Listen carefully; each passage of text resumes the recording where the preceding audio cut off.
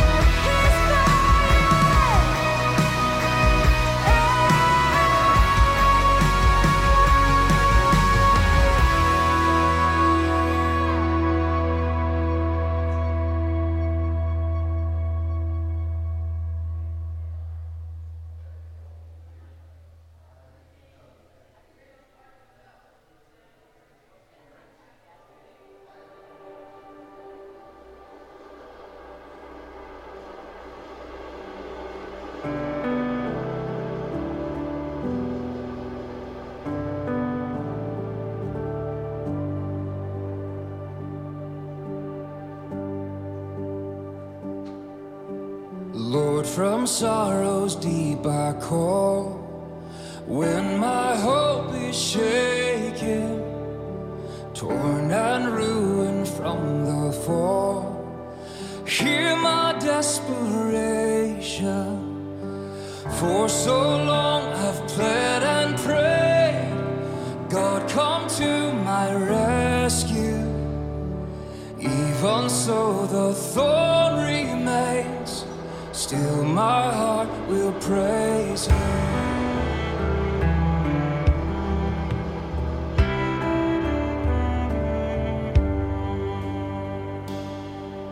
Storms within my troubled soul, questions without answers. On my faith these billows roll. God, be now my shelter. Why are you cast down, my soul? Hope in Him who saves you. When the fires have all grown cold, cause this heart to praise you. Oh, my soul. And oh, my soul, put your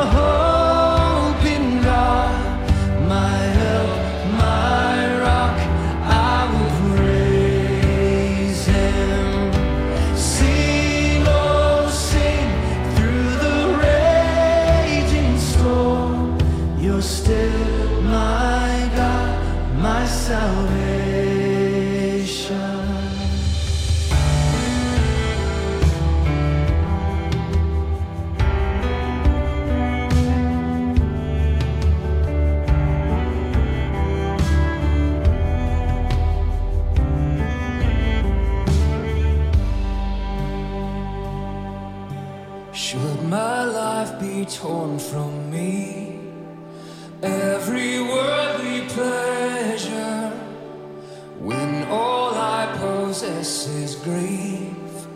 God, be then my treasure, be my vision in the night, be my hope and refuge, till my faith is turned to sight. Lord, my heart will praise you. And oh, my soul, put your hope in God, my help, my rock, I will praise Him. Sing, oh, sing through the raging storm. You're still my God, my salvation.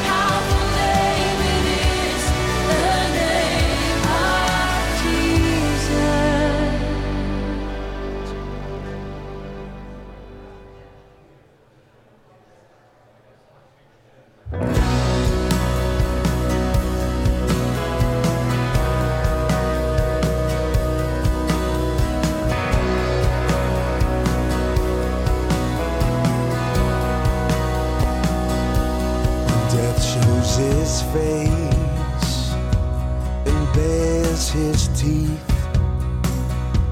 May we with faith run to Calvary. Not one shed tear, no strand of grief falls to the ground and goes unseen. Death is defeated and Jesus reigns. Tell the world there is hope in his name. He pushed back the darkness, he conquered our sin, and Christ will make all things new again. Christ will make all things new again. New again.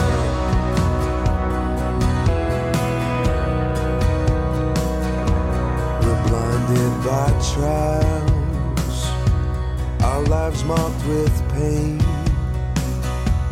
Shadows surround us, but there's hope today. Sorrow runs deep and the night is long. May we find peace in the Savior's song. Death is defeated if Jesus reigns. But tell the world there is hope in his name. Pushed back the darkness, he conquered our sin, and Christ will make all things new again. And Christ will make all things new again.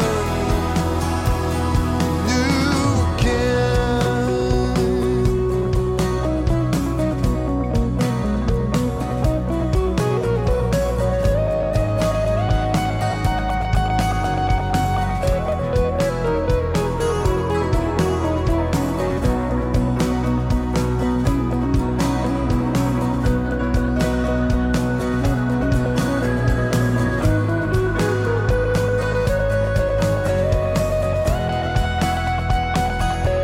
The sun, it is dawning, it pierces the night, it cuts through the shadows with redemption's light.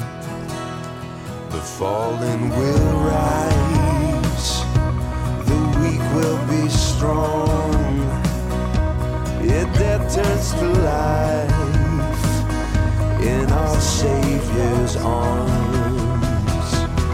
Death is defeated and Jesus reigns. And tell the world there is hope in his name. He pushed back the darkness, he conquered our sin, and Christ will make all things new again. Ooh, death is defeated and Jesus reigns. And tell the world there is hope in his name. He pushed back the darkness, he conquered our sin, and Christ will make all things new again. And Christ will make all things new again. Christ will make all things new again. New again.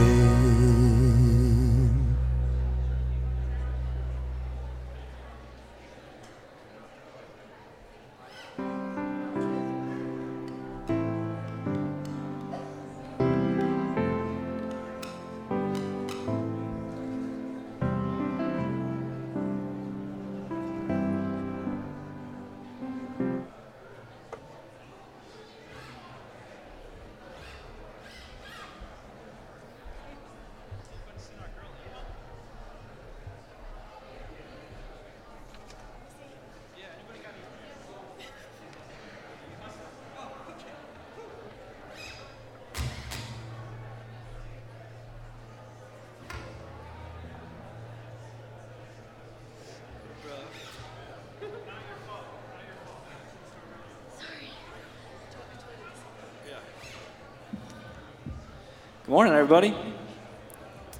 Hey, as we were getting started this morning, we are actually going to do a little bit of a prelude. We're going to do a song before the call to worship, just so it can help us focus our minds and hearts and attention on Jesus Christ and his work for us, his work in us. Really excited. We have Jeff Mills from Parkside Bainbridge preaching for us this morning, and I was talking with him on the phone a couple of times earlier this week, asking what kind of music he thought might be best. And he said, Ryan, it's all about Jesus. So this morning we're going to start with a song all about Jesus. And then after this, I'll ask you to stand for the call to worship. But by all means, if you know this song, it's a good song. It's a classic song. If you know it, please sing along boldly.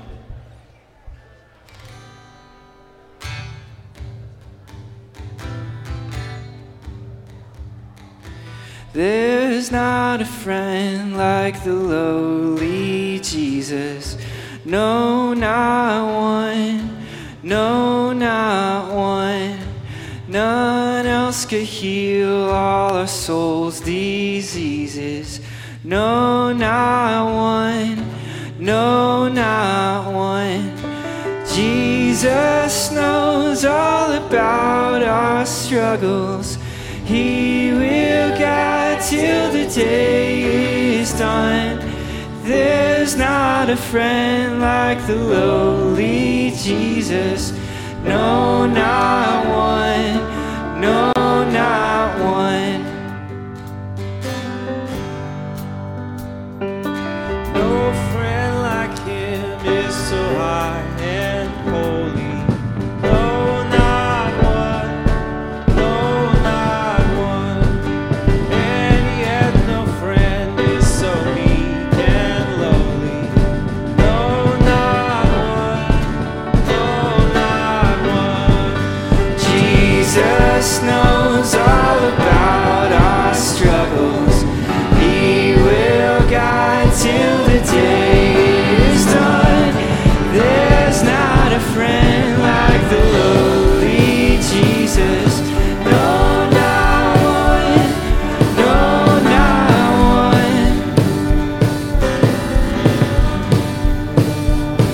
There's not an hour that he is not near.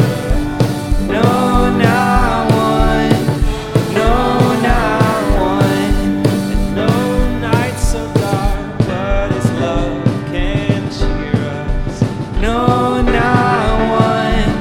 No, not one. Jesus knows all about our struggles. He will guide till the day is done. There's not a friend like the lowly Jesus. No, not one. No, not one. Jesus knows all about our struggles. He will guide till the day is done. There's not a friend like the lowly Jesus. No, not one. No, not one. Amen. Would you stand for us for this morning's call to worship? This morning's call to worship is from Psalm 51. It's Psalms 51, verses 10 through 12, and verses 15 through 17. Let's reflect on this together as I read it aloud and we get started. Create in me a clean heart, O God, and renew a right spirit within me. Cast me not away from your presence, and take not your Holy Spirit. Restore to me the joy of your salvation, and uphold me with a willing spirit. O Lord, open my lips, and my mouth will declare your praise. You will not delight in sacrifice, O God. You will not be pleased with a whole offering.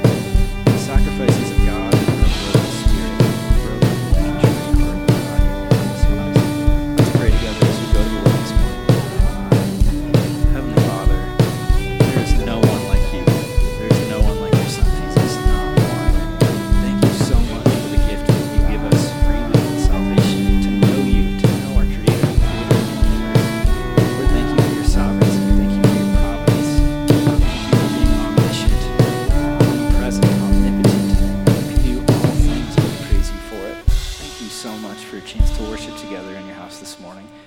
that the words that we sing, that the things that we think about while we sing them would be pleasing to you, that they would glorify you, that they would be a sweet sound to your ears. In the name of your Son, Jesus, amen.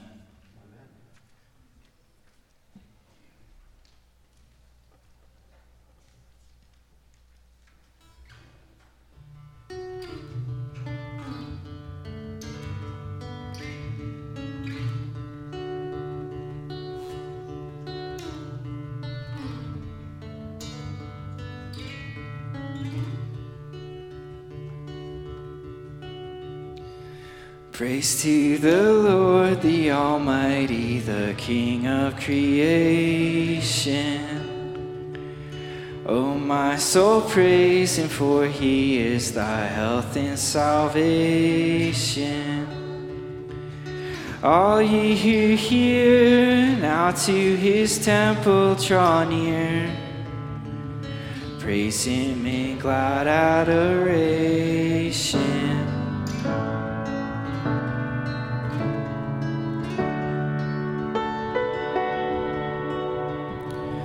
Praise to the Lord, who o'er all things so wondrously reigneth.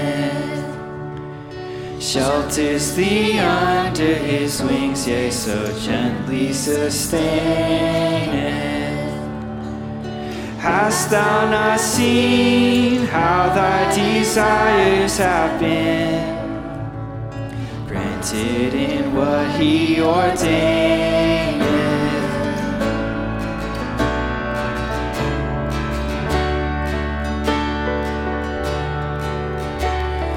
Praise to the Lord, who doth prosper thy work and defend thee. Surely his goodness and mercy here daily attend thee. Ponder anew what the Almighty can do, if with his love he befriend thee.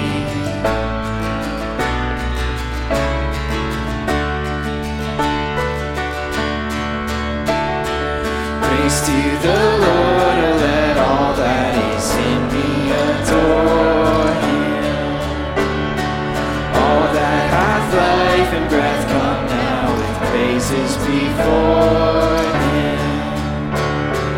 Let the Amen sound from his people again. Let the Amen sound from his people again. Let the Amen sound from his people again.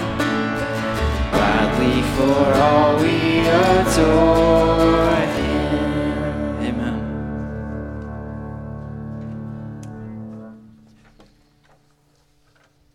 This morning we're going to learn a new song. It's called There Is One Gospel. It's by City of Light, and it just released only a couple of weeks ago, so it's brand new for all of us, and I'm really excited to teach it. The words are so good and so edifying, and since we're going to sing it again at the end of the service, and I think that it's a pretty easy song to pick up. The melody is really, I think, singable. We're just going to play it together, and as you catch on to singing it, please sing aloud and sing boldly. It's a great song, so let's sing this together.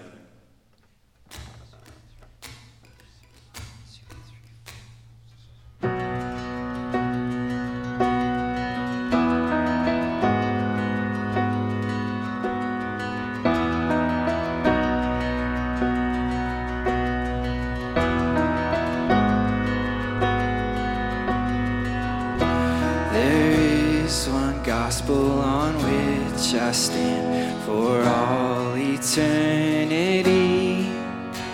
It is my story, my Father's plan. The Son has rescued me. Oh, what a gospel, oh, what a peace. My highest joy and my deepest need. Now and forever he is my light. I stand in the gospel of Jesus Christ.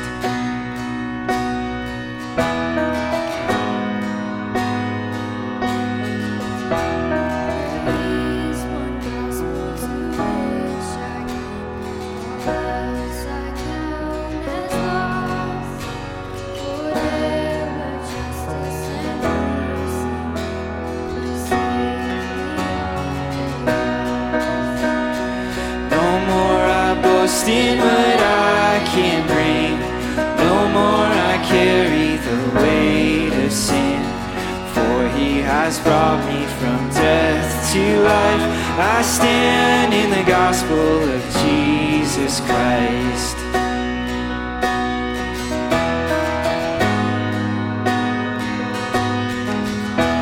There is one gospel where hope is found. The empty tomb still speaks, for death could not keep my Savior down. He lives and I am free.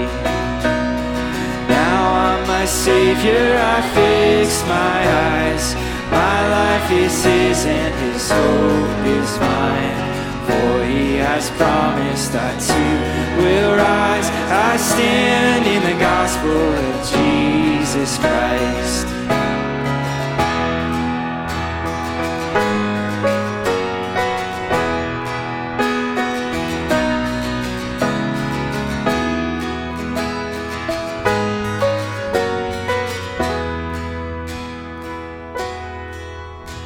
And in this gospel the church is one.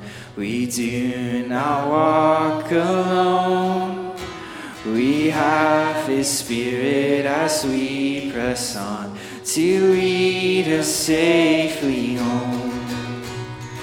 And when in glory still I will sing of this old story that rescued me. Praise to my Savior, the King of life. I stand in the gospel of Jesus Christ. And when in glory still I will sing of this old story that rescued me. Praise to my Savior, the King of life. I stand in the gospel of Jesus Christ. Praise to my Savior, the King of life. I stand in the gospel of Jesus Christ. I stand in the gospel of Jesus Christ.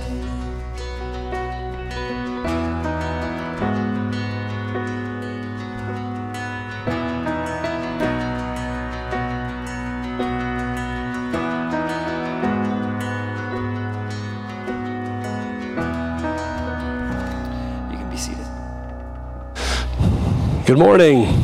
It's wonderful to be with you this morning. My name's Adam Romans. I'm the lead pastor here at the church, and it's a privilege to welcome you all.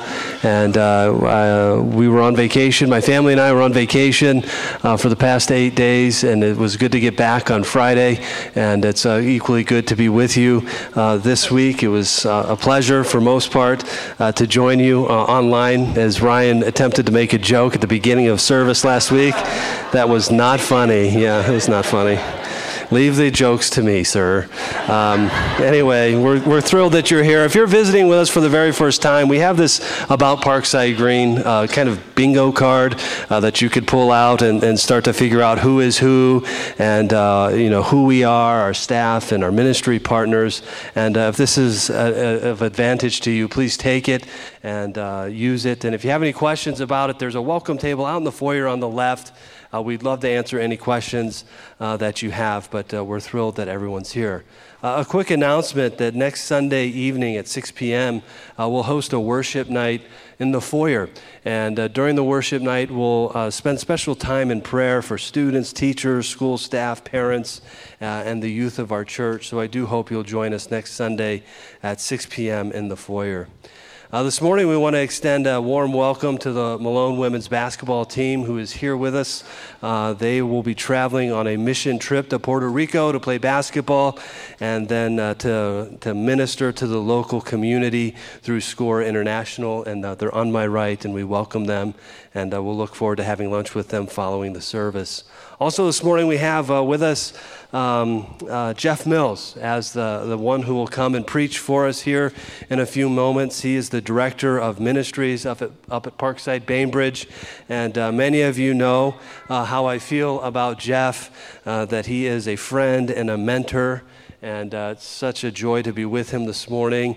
And I remember as a young man being challenged to always have a Paul Paul-like, an Apostle Paul-like figure in your life, and I certainly feel that way about Jeff. I will never be his Timothy, but he'll always be my Paul, and I'm so thankful for him, and we welcome him, and we're glad that he's here.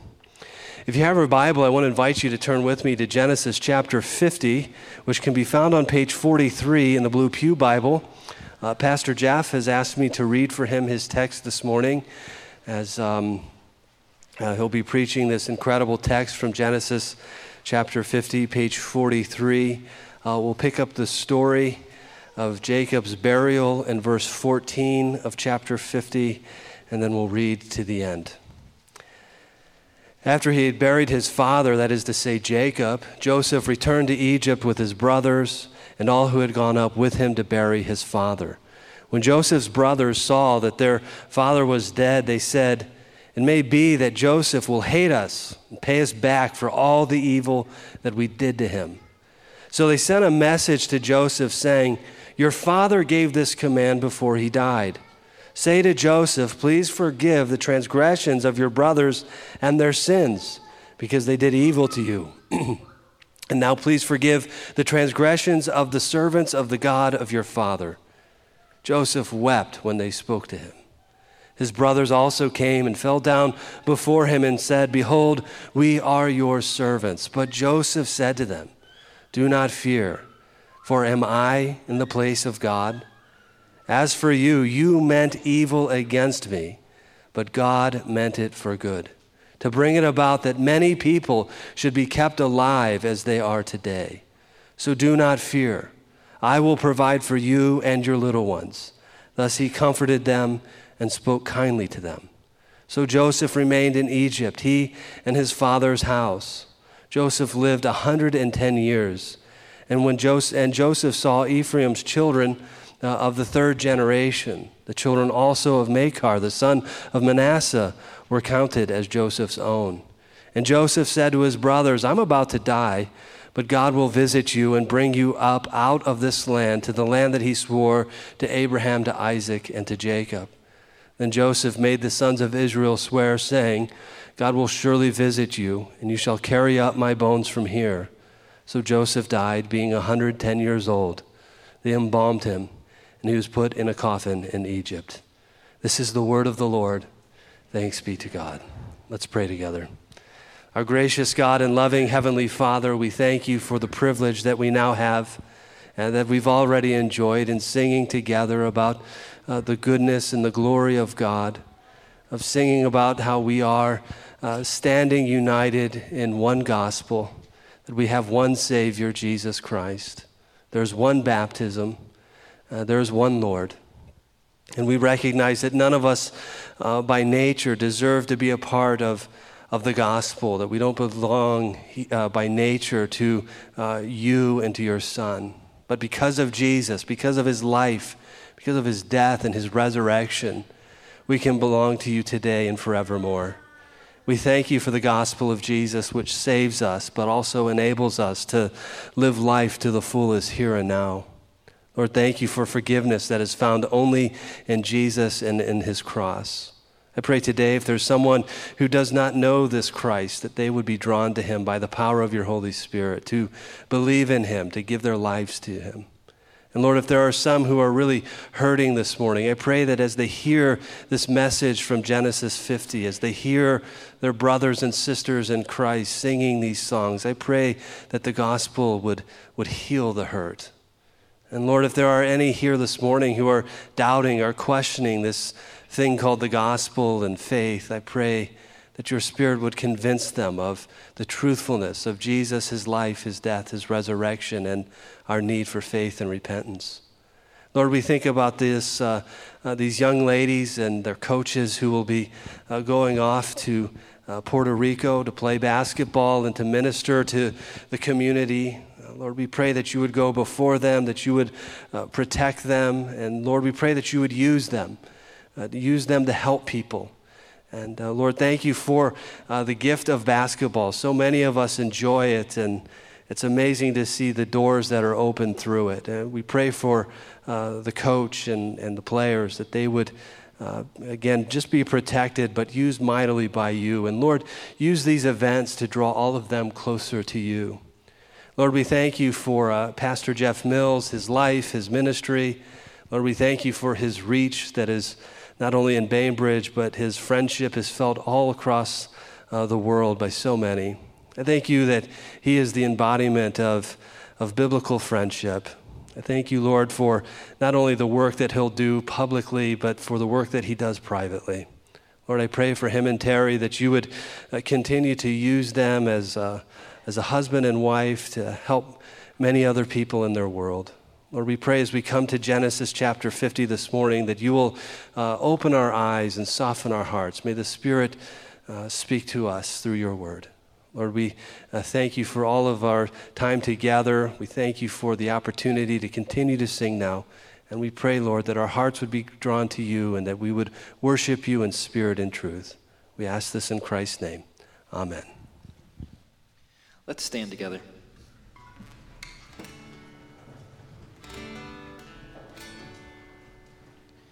I sought the Lord, and he answered me and delivered me from every fear. Those who look on him are radiant. They'll never be ashamed. They'll never be ashamed. This poor man cried, and the Lord heard me and saved me from my enemies. The Son of God surrounds his saints. He will deliver them. He will deliver them. Magnify the Lord with me. Come exalt his name together. Glorify the Lord with me. Come exalt his name forever. Oh, taste and see that the Lord is good.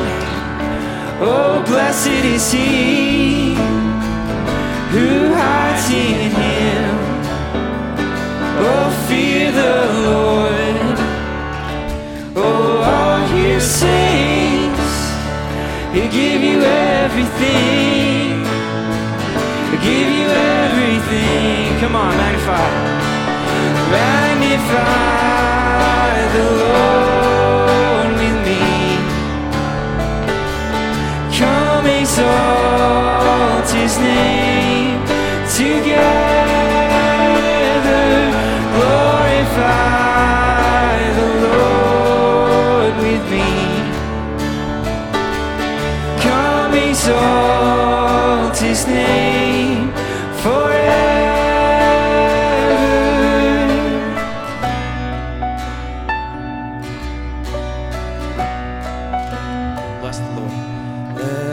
Bless the Lord every day and night, never-ending praise. May our incense rise. Let us bless the Lord every day and night, never-ending praise. May our incense rise. Let us bless the Lord every day and night, never-ending praise. May our incense rise. Magnify the Lord with me. Come exalt his name together. Glorify the Lord with me.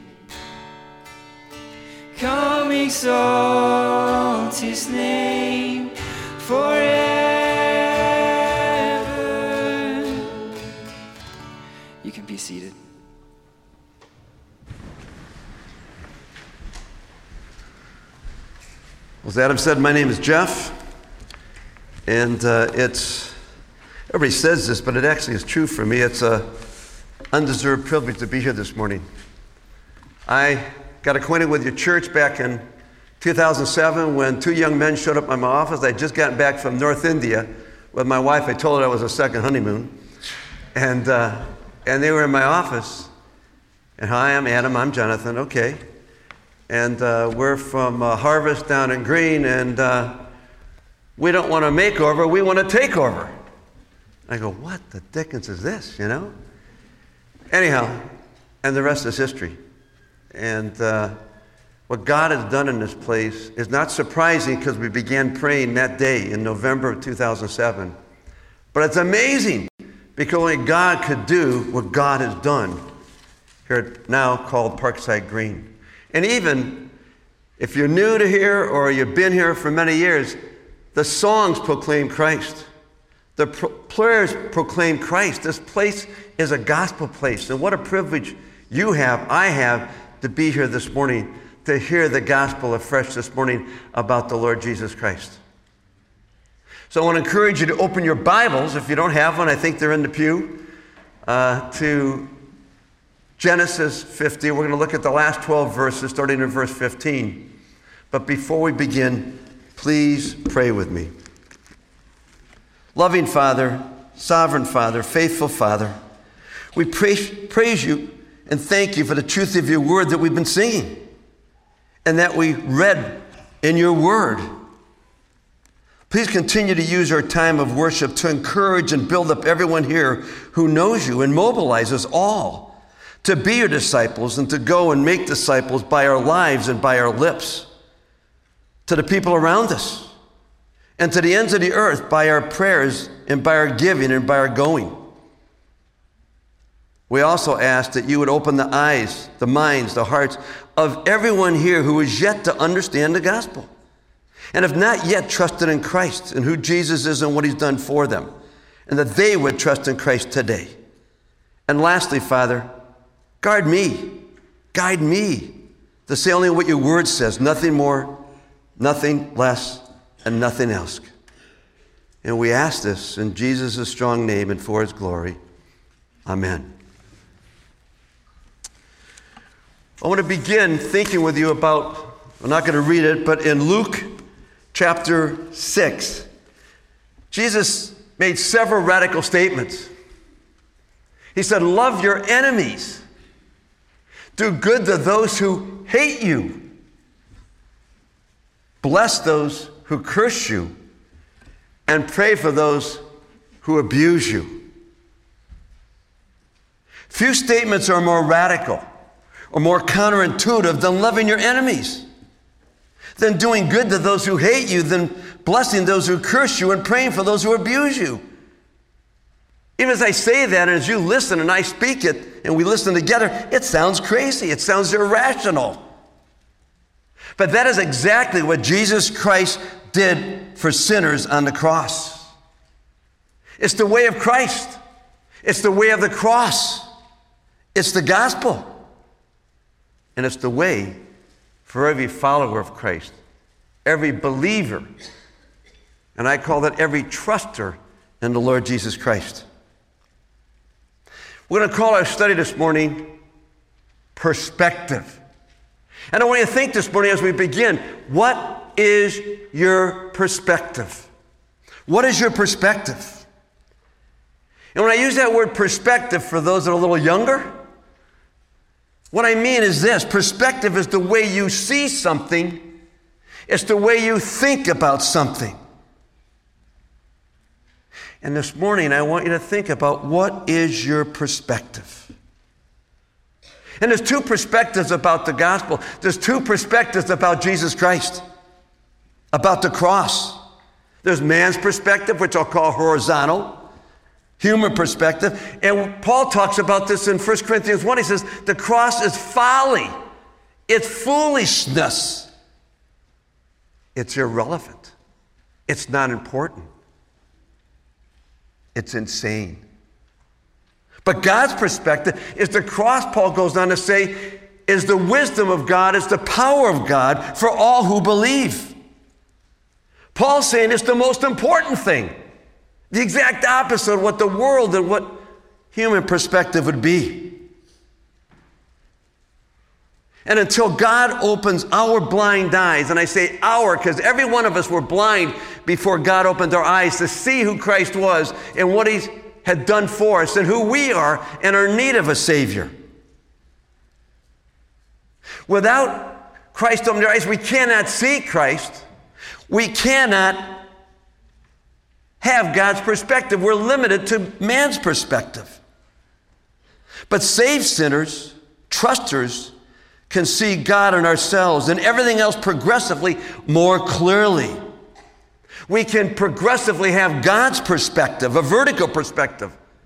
Progressively see, progressively think the way God sees and thinks, which is the ultimate reality. When someone first understands the gospel and begins to trust in Christ, and that means trusting in who Jesus is, the God-man, and what he's done, died on the cross for our sin. He took our place, took our punishment, and gave us his righteousness. When that happens, we begin a new life in Christ. We begin true life as God designed it, and you desire it, and I desire it.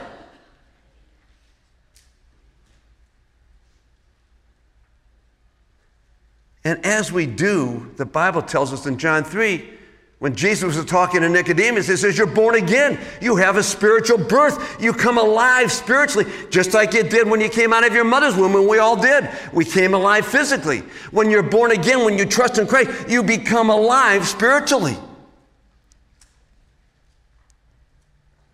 And as we're thinking about perspective, a painful illustration of the different perspectives in this world we see with a recent decision by the Supreme Court on abortion.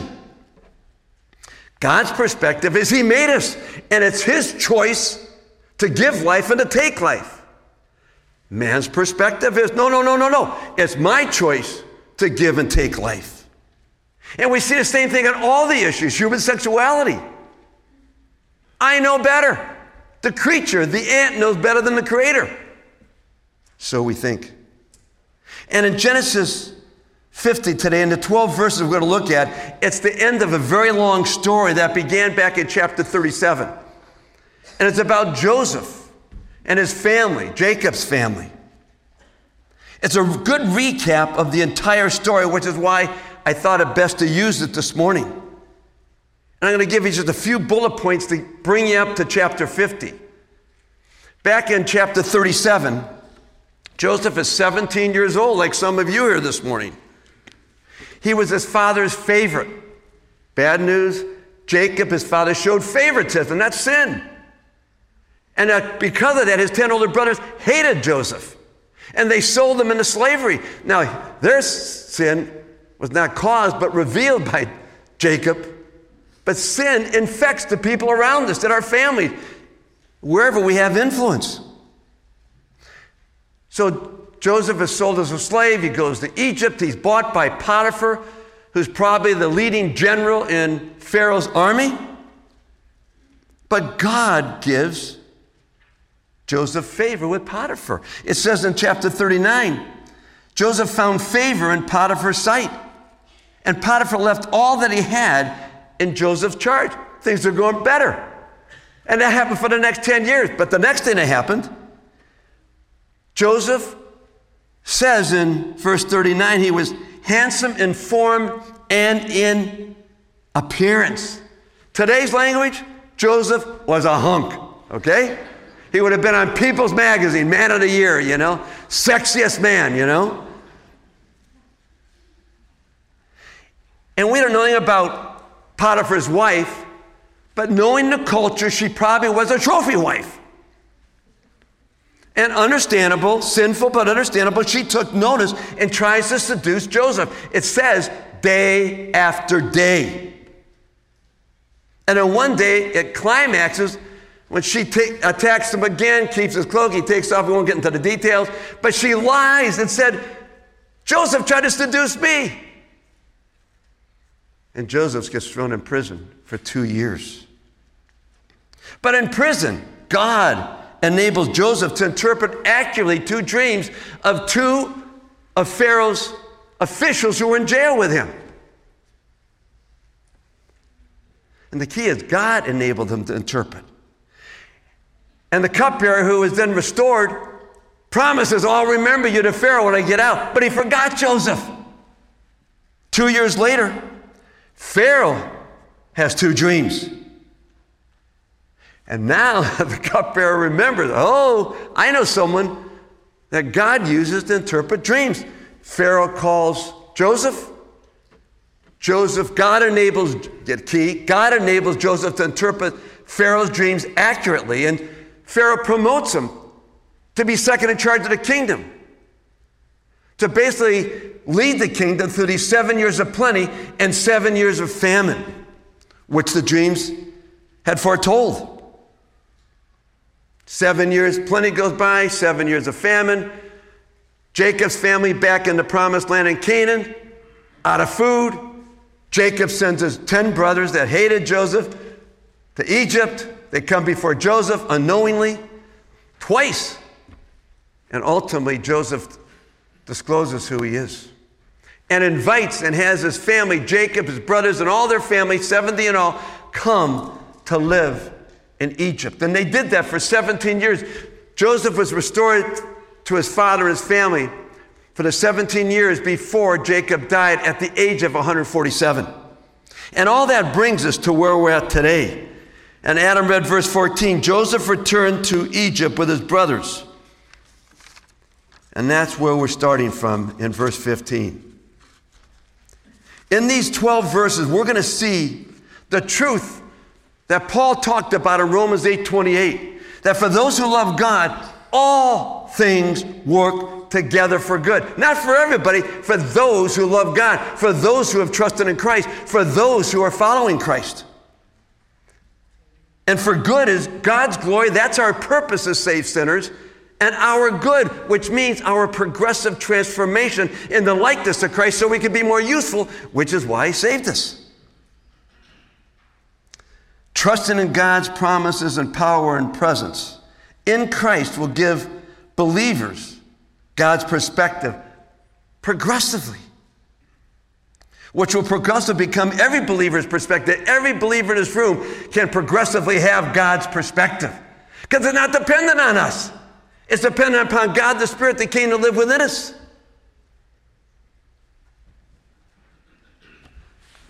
Well, in Genesis 50, these 12 verses, our title or focus is going to be perspective. And I want you to think about again, what is your perspective? I don't care if you're 7 or you're 70. You all have a perspective. I have a perspective. We'll look at it in 3 parts. The brother's perspective about Joseph, fear. Joseph's perspective about life and everything. And lastly, Joseph's perspective about death. First, the brother's perspective about Joseph. Starting in verse 15, I won't read it again, but it says, Jacob, who's Joseph's father, has died. That happened at the end of chapter 49. Joseph and his brothers, as he asked, took him back to Canaan and buried him. Now they just returned back. And apparently the brothers hit the panic button. Dad's gone. What's Joseph going to do? So they make up this story, apparently.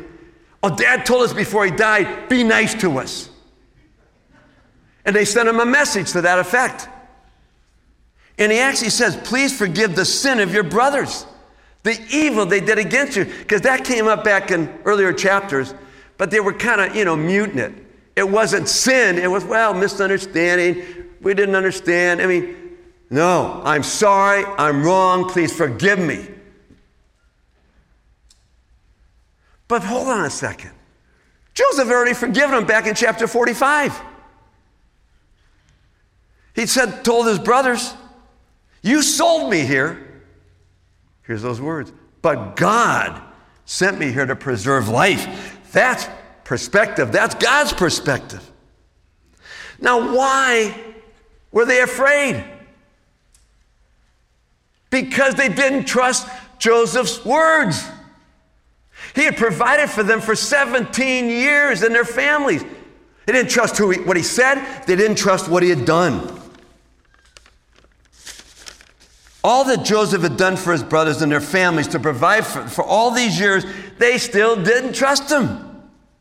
And I'm going to ask you, do you see Jesus here? Why I ask that purposely? Because all the Bible is about Jesus. Here in Genesis 50, in the Psalms, in the prophets, yes, even in Leviticus. And we have God help us see him and hear his voice, understand what he's saying, and trust it. And do you see Jesus? Just as the brothers didn't trust Joseph's words and all that Joseph done, you and I in this room today and in this world, too often we don't trust Jesus' words and all that Jesus has done for us. How do I know that? Because we get anxious, we get worried, we get fearful. And when we believers feel hopeless, afraid, anxious, worried, alone, defeated, fearful, like a failure, which we all do at times, we need to trust Jesus' promises, his presence, his power, more than what we feel. And don't be afraid. Jesus told us that in Matthew 28, I am with you always, which is a fulfillment of what Joshua said in Joshua 1:8. God said to Joshua, I will never leave you, I will never forsake you, but you got to trust it, you can't feel it. And believers can, and Joseph did. Not perfectly, but increasingly.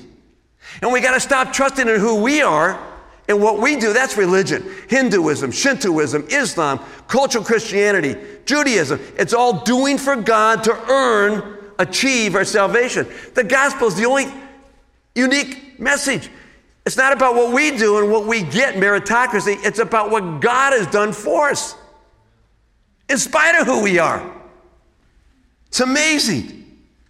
And thinking about fear, think about Jesus in Matthew 8. The disciples are on the Sea of Galilee and Jesus is asleep.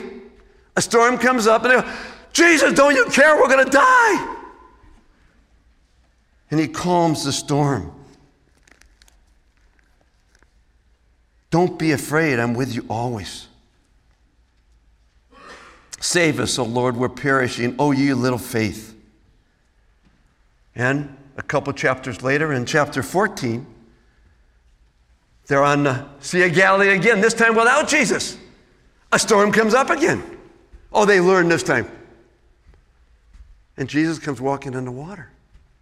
And what are they? They're afraid again. And Jesus says, it's I. Don't be afraid. And it culminates in Matthew 28. At the ascension, he says, I will be with you, every believer, forever. But you got to learn to trust that, and so do I. We all do, more and more. And we all do trust him if we come to faith. But Lord, help us to trust you more. You see, what we naturally think and feel and can see with our eyes will frequently collide with God's truth, with God's word, and all his promises. And when they do, when they will, we must learn to turn from our feelings and to turn and trust in God's word. It's a decision. It's a choice.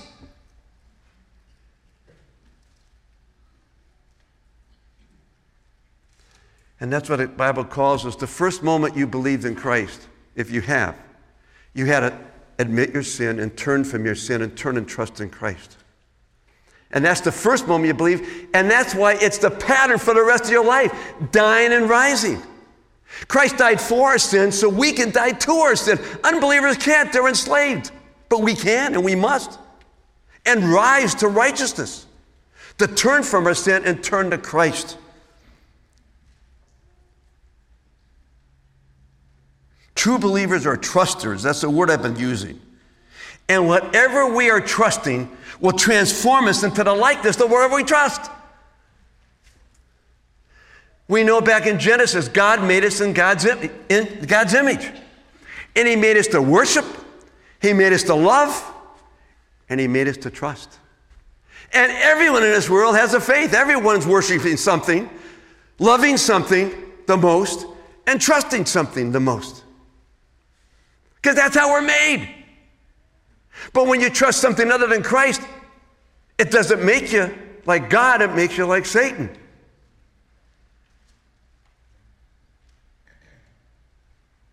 And you either have unsaving faith in something other than Christ or saving faith in Jesus Christ. And I just want to make a mention. I don't have time to talk about this. I forgot to push the clock at him, but we'll keep going. In verse 17, it says, Joseph wept when his brother spoke to him. He didn't weep for himself. He wept for them. This is the seventh time in these chapters that Joseph wept, at least that's recorded. And again, do you see Jesus here? When he gets to Jerusalem, what does it say that Jesus did? He wept over Jerusalem. Not for himself that he was going to the cross. He wept because he saw they had turned Judaism, the Old Testament, into doing for God, instead of trusting in God's promise of what he's done for them. And it made him weep. And I'll tell you, we should weep for our world, for our friends who have yet to believe. It's right to weep. The 10 brothers had a man's perspective, a horizontal perspective, but they needed, as all of us do, to have a progressively God perspective, a divine perspective, a vertical perspective.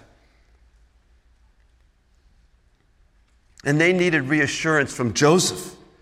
And we need assurance from Jesus. How do you get reassurance every day? You need it every day, all day long, by listening to him speak through his word. You don't read the word to get a brownie point to achieve. You read the Bible to hear, to see him, because it motivates us. We love him because he loved us first. The gospel is we are responding to God and what he's done. In religion, God is responding to us. And we need to daily, continually be reinforced for the truth of who Jesus is and what he's done for us, whether you're reading in the Psalms or Genesis or in the epistles or the Gospels.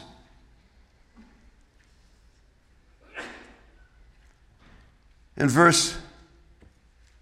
these next set of verses, so that's the brothers' perspective. They had man's perspective. They were afraid. Now we're going to see Joseph's perspective about life in verse 19 to 21. Notice in 19, Joseph reassures his brothers, don't fear. And he says that again in 21, don't fear. Do you see Jesus? We just read that. That's what Jesus tells you and tells me. Don't fear, I'm with you. I'll never leave you. I'll never forsake you. I love you. I've died for you. I'll care for you. I'll cause all things for good. Trust me. And again, it points us forward to Jesus, because Jesus is the ultimate Joseph that all the Bible points to. He's the ultimate Joseph. He's the ultimate Joshua. He's the ultimate David, the fulfillment of David, the king. And these three sentences give us three essential gospel truths that Joseph was learning to trust, and every believer must learn to trust. First, verse 19, don't take God's place. 20, take God's perspective. And 21, follow God's plan. That's Joseph's perspective. Well, number one, verse 19, don't take God's place. He says, don't fear. Am I in the place of God? He didn't have all the New Testament, but he knew from trusting God that he couldn't judge, because he's not capable of judging, and neither are you. That's why Jesus said, don't judge lest you'll be judged. No, we don't want to judge. We want a merciful Father. And when we judge, we've forgotten that we needed a merciful Father, and that Jesus took our place. Taking God's place is the heart of the human problem. It's the problem of our hearts that began back in Genesis 3. What did Satan say to Eve? Did God really say, don't eat from the tree of knowledge? Yeah. But she forgot. She was distracted. She forgot what God said. And let's not be critical of her. Let's look at us today. Did God really say don't worship other gods? Did God really say don't make idols? Did God really say don't murder? Jesus helps us with that a little, brings it to the bottom shelf. Don't get angry. Don't sin. Don't lie. Don't deceive. Don't commit adultery. Let's bring it down a little bit. Don't lust in your heart. Don't covet, but be content in Christ. The only place you can be content.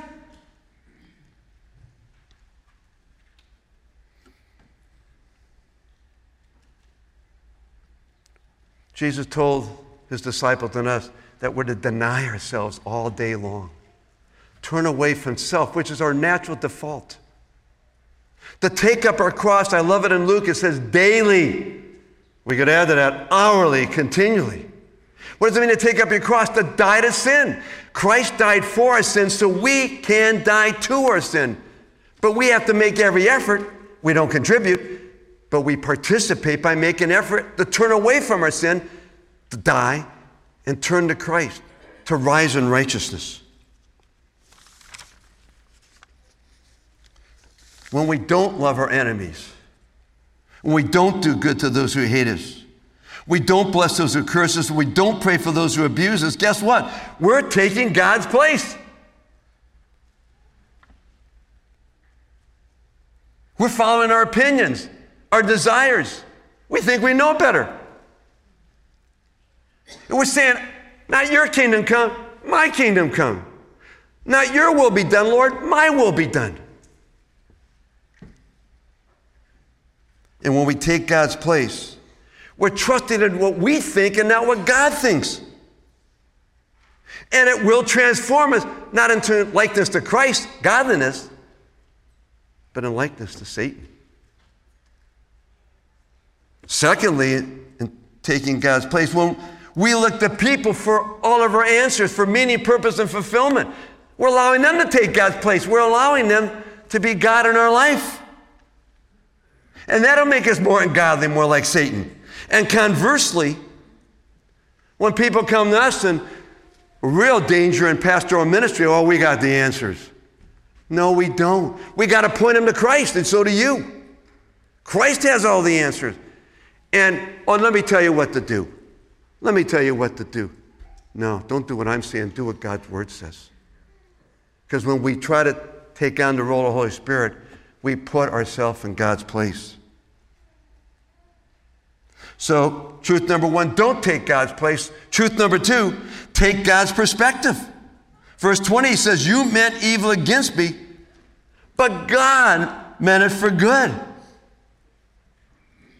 Man's perspective, oh, poor Joseph, man, his brothers sold him.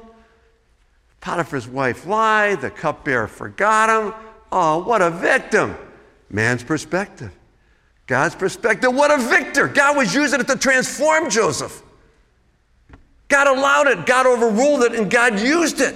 And that's what we trust when it cuts against our will, when it cuts against what we want. We trust God knows best. And Joseph was proclaiming the gospel to his brothers right here. Not just by his lips, but by his life. He had lived this. And so must we, and so can we. And I want to ask you again, do you see Jesus? Jesus speaks to believers from God's Word by His Spirit. But we need to daily read it, not just check it off your list. You got to think about it. Ruminate on it. I love that word, chew it like cud of a cow. I like to write verses out every day. Not all of them. I'm a little impetuous, compulsive, but a couple of them. Because it writes it, and when I write it out, guess what? I get new insight that I didn't have from just reading it. So write it out, pray it, and then share it. Adam mentioned this. Adam is a biblical friend. He's a battle buddy since 2007. He is my Timothy. I love Adam Romans. And what do? We think truth together when we talk often. We talk truth together. We trust truth together. And as we do together, it's mutual discipleship. I'm not mentoring him. He's not mentoring me. We're mentoring each other. God's mentoring us through our biblical friendship. And you need biblical friends. You need battle buddies. That's why when you're I never was in the service, but I was in the service, here they have battle buddies, you know. Your buddy gets hurt, you risk your life to get him off the field. And that's what we're doing. And not a temporal skirmish in the Middle East or Korea or Ukraine, but in the ultimate skirmish with sin, where we're playing for keeps.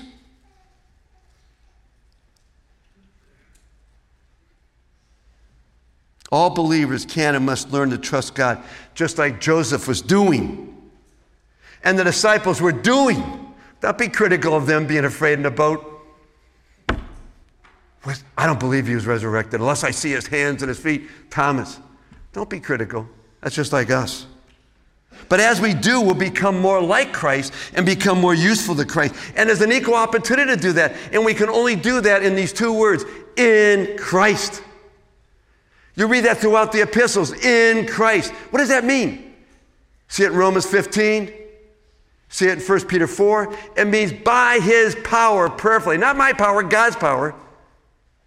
It's in his way, consistent with God's word, biblically. And it's for his glory, not mine. Humbly. And I got to repent, because I naturally will go on my own energy, and so will you. I'll naturally go by my own logic, and so will you, but I can repent, we can repent. And I naturally do everything for my glory, but I can repent and die and rise, and I must. And so must you, because you're just like me. You're different, but the same. So truth number one, don't take God's place. Number two, take God's perspective. And number three, follow God's plan. That's in the next verse. Verse 21, I will provide for you and your little ones. Thus Joseph comforted and spoke kindly to his brothers who had hated him, who were his enemies. And what was he doing? He was following the way of Christ, the way of the cross. He was following in Jesus' steps. Joseph was following God's plan to love his enemies. What does love mean? You've got to unpack that. It means to self-sacrifice. This is how we know what love is, that Jesus Christ laid down his life for us. How was he feeling? Terrible. It says it was in agony. But he prayed more earnestly. Doesn't mean you feel like affection right away. You self-sacrifice for your enemies. You do good. What does that mean? You give them what they don't deserve. You bless them. You desire they're good. And you pray for them that God would save them or sanctify them and protect them and utilize them more than yourself. And to follow in Jesus' step is following God's plan. Peter writes in 1 Peter 2, verse 21, he says, to this you were called. What is that? To this. To suffer for doing good. That's what Jesus did ultimately. The ultimate good, the ultimate suffering. And we follow in his steps. We're going to suffer for doing good. And he says he did that so that you and I, believers, trusters, can follow in his steps. Jesus' steps. Have you trusted in who Jesus is and what he's done for you? Have you been born again? Do you have new life? Are you trusting in Jesus' word, the Bible, more than your feelings and logic and what you can see? Are you daily learning to trust Christ and follow in his steps? Because as we do, it will make us more like Jesus, which will make us more useful, which is going to give us the meaning, purpose, and fulfillment we desire. Because that's how we were designed.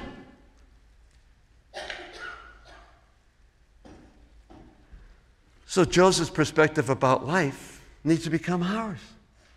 And we need to ask God to tell, Lord, help me see where I'm taking your place. Help me to take your perspective. And help me to follow your plan. Help me to follow Christ. And it takes us from the brother's perspective to Joseph's perspective. Oh boy, we got to get going here. Joseph's perspective about death. The last point, I don't know where we're at time-wise, but we're going to land the plane here. 22 to 26. Couple quick statements. 22 to 23, we learned Joseph lived 93 years in Egypt. He was sold, we know, we said earlier, at 17. He's now going to be 110. He was separated from his family for 20 plus years, but he was with the eternal family. He was with God, the Father, Son, and Holy Spirit. And God reunited him with his earthly family, with his father for 17 years before he died at the age of 147. Joseph knew in 24 to 25 he was going to die. And we all need to know that. Young people, you're going to die. I don't have the statistic. I should have looked it up, but I forgot. I read it 1,000,000 years ago. 2,500 people will die in this country every day unexpectedly. They woke up, everything's great. We had that. We were on vacation too. And I haven't left the airport yet. I get a call Sunday morning. And this family was in a car accident coming back to Cleveland and went into eternity immediately. They died. You go, whoa. Last Friday, our niece down in Columbus, niece-in-law, goes in on previous Friday, feeling good, had a little bit of a blemish on her breast, but she's breastfeeding, 10-month-old baby, no big deal. She's got 4-stage breast cancer that metastasized to her liver and to her kidneys. And she's in a coma right now this morning, Kate. She's 32 years old with 2 young children, 10 months and 2.5 years. We're all going to die. People under 5 are going to die today. People from 6 to 15 are going to die today, unexpectedly. And the question, are you ready to die? Because you're not ready to live until you're ready to die. Gee, where did I get that from? Joseph was ready to die. Because he was trusting in God's promise. And we have so much more. We got the whole thing. He was trusting in the promise of Messiah. We've seen the Messiah. We know the Messiah. The Messiah is Jesus. The woman at the well knew that. Come and hear a man that told me everything I ever have done. We have it all.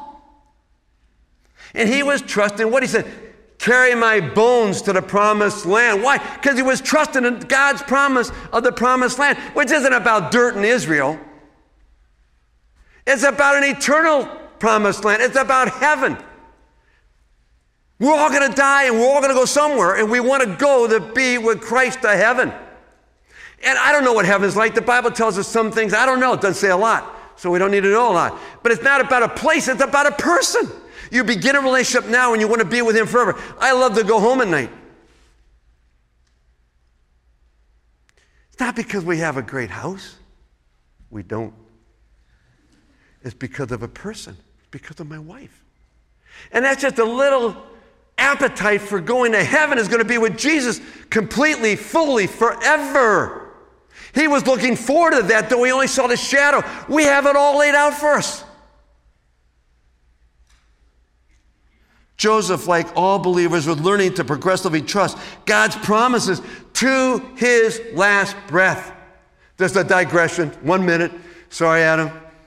I spoke at an North Ministry reunion. Before I was a pastor here, I was a partner in an accounting firm for 20 plus years. I speak at reunions. I didn't want to do it. They asked me to do it. I did it. And I gave them, you got to have a strategic plan for your life. These guys were all successful, guys and gals, money, everything. And they got everything. If they don't have Christ, they got nothing. I said, we're all going to die. Last year when I was here, Clem Eibel was here, CFO at a firm. You know where he's at now? I don't know, but he's not here. You know why? Because he died. Bob Heafton, one of my best friends, head of our audit practice, is not here. You know why? Because Bob died. And you're all going to die. I'm going to die. And do you have a plan? Now, you got a plan. You're smart people. But is your plan going to provide at the most strategic time of your life is when you die? And if you're not ready to die, you're not ready to live, and you can't live. You're going to live in fear of death. And the guy that spoke the next morning, head of KPMG, stood up. He was next to me in the back row of the amphitheater here. And he leaned over me when I got done that. And then he goes, Jeff, I don't have a strategic plan. I need a plan. I gave him a Bible, a New Testament. And we talked that whole night in the bar. He stood up the next morning and talked about he was on the only successful water landing in aviation history on the Hudson River. And conversely, he spoke about his older brother, his hero, was a fireman in New York City and led the charge up the Twin Towers and was incinerated. And what he said was profound. He said, I work very hard not to have deep thoughts. What honesty. I hope he came to Christ. I want you to come to Christ. If you come to Christ, I want you to grow. But I want to say one more time, do you see Jesus? Because all the Bible is about Jesus. It's a book about Jesus. He's in the Old Testament, but concealed, but present. He's clearly proclaimed in the New Testament and revealed there for everybody to see. And Joseph's life's a picture of the ultimate Joseph, Jesus. Joseph suffered. But the Lord Jesus, the ultimate Joseph, suffered so much more than any of us ever will. No matter what you're going through, and we're all going through something, he understands. He made you. And he suffered 1,000,000 times more for you. Joseph was delivered by God from death because Joseph's brothers tried to kill Joseph. But Jesus' brothers, the Jews, did kill Jesus.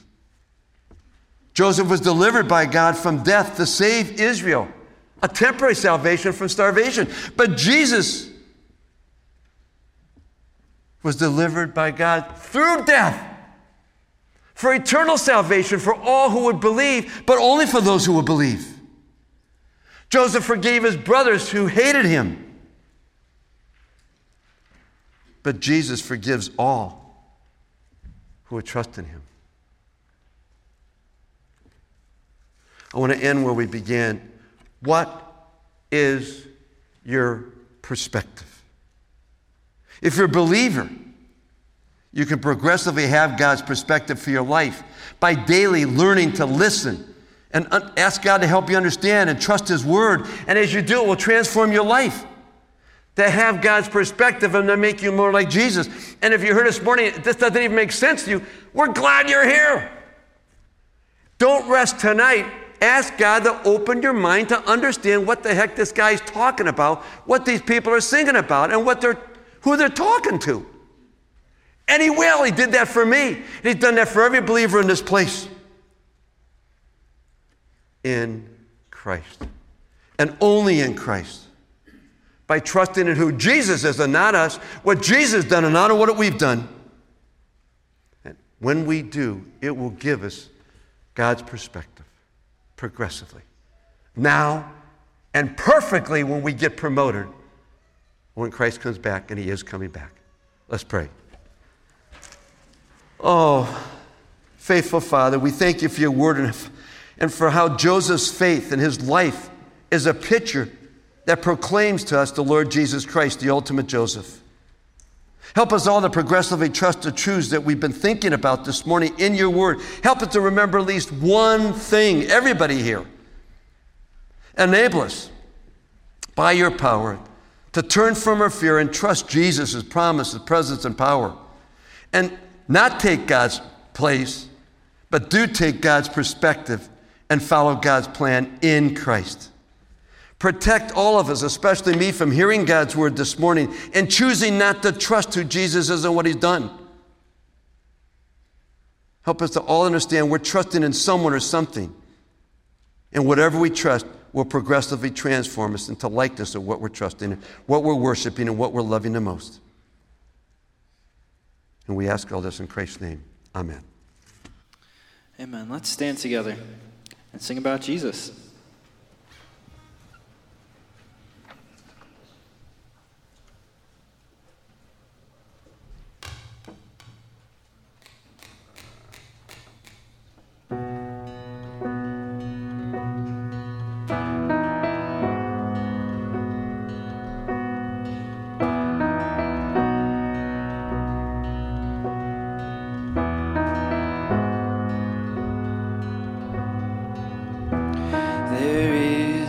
Gospel on which I stand for all eternity. It is my story, my Father's plan. The Son has rescued me. Oh, what a gospel, oh, what a peace. My highest joy and my deepest need. Now and forever he is my light. I stand in the gospel of Jesus Christ.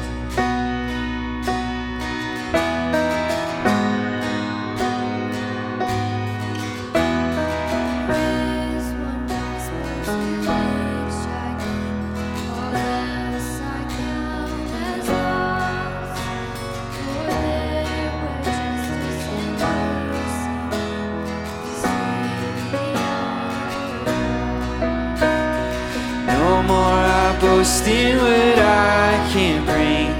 No more I carry the weight of sin. For he has brought me from death to life. I stand in the gospel of Jesus Christ.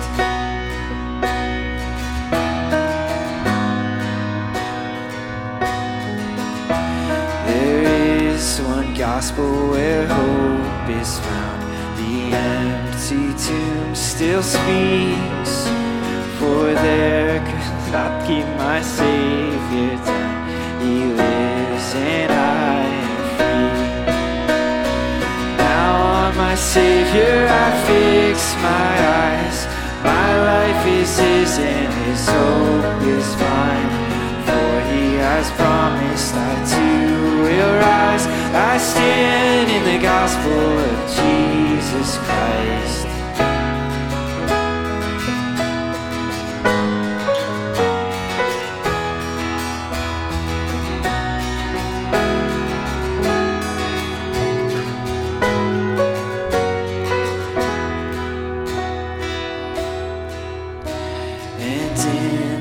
Gospel, the church is one.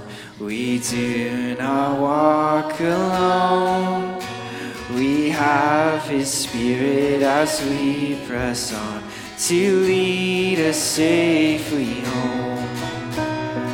And when in glory still I will sing of this old story that rescued me. Praise to my Savior, the King of life. I stand in the gospel of Jesus Christ. And when in glory still I will sing of this old story that rescued me. Praise to my Savior, the King of life. I stand in the gospel of Jesus Christ. Praise to my Savior, the King of life. I stand in the gospel of Jesus Christ. I stand in the gospel of Jesus Christ.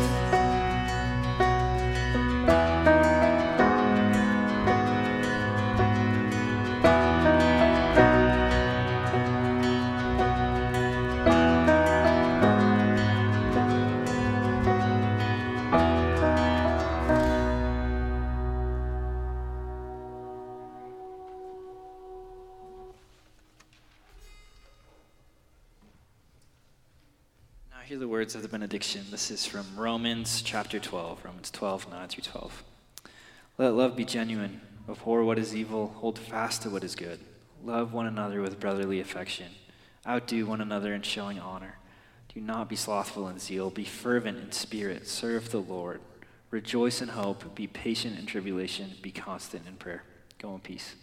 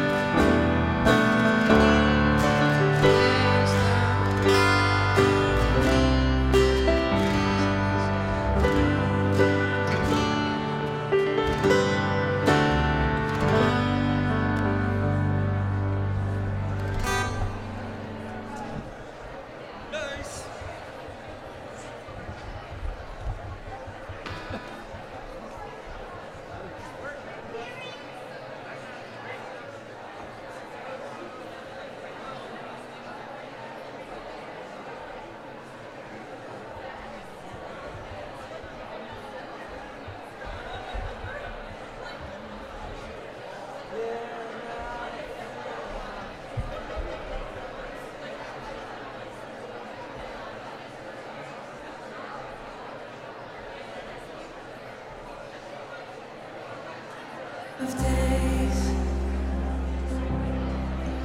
None above in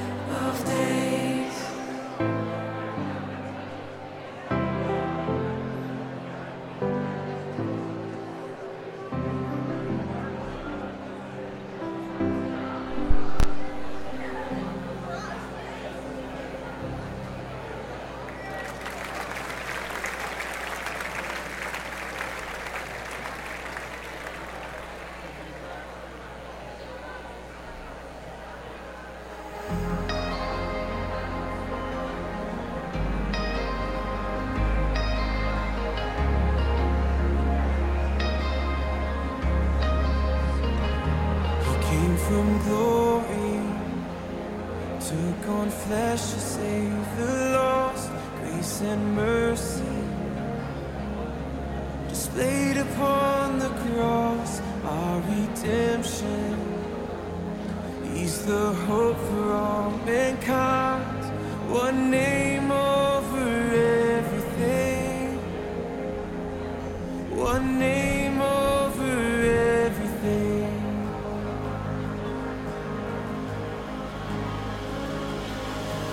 Jesus over everything, He reigns forevermore. Our song for all eternity, Jesus Christ is Lord. Yes, He is. Who can rival our resurrected King? In one moment, He brought death to its knees. All the power, all and all authority, to one name over everything.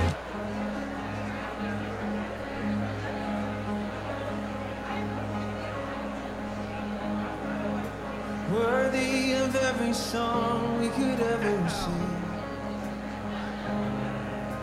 worthy of all the praise we could ever bring, worthy of every breath we could ever breathe. We live for You, oh, we live for You.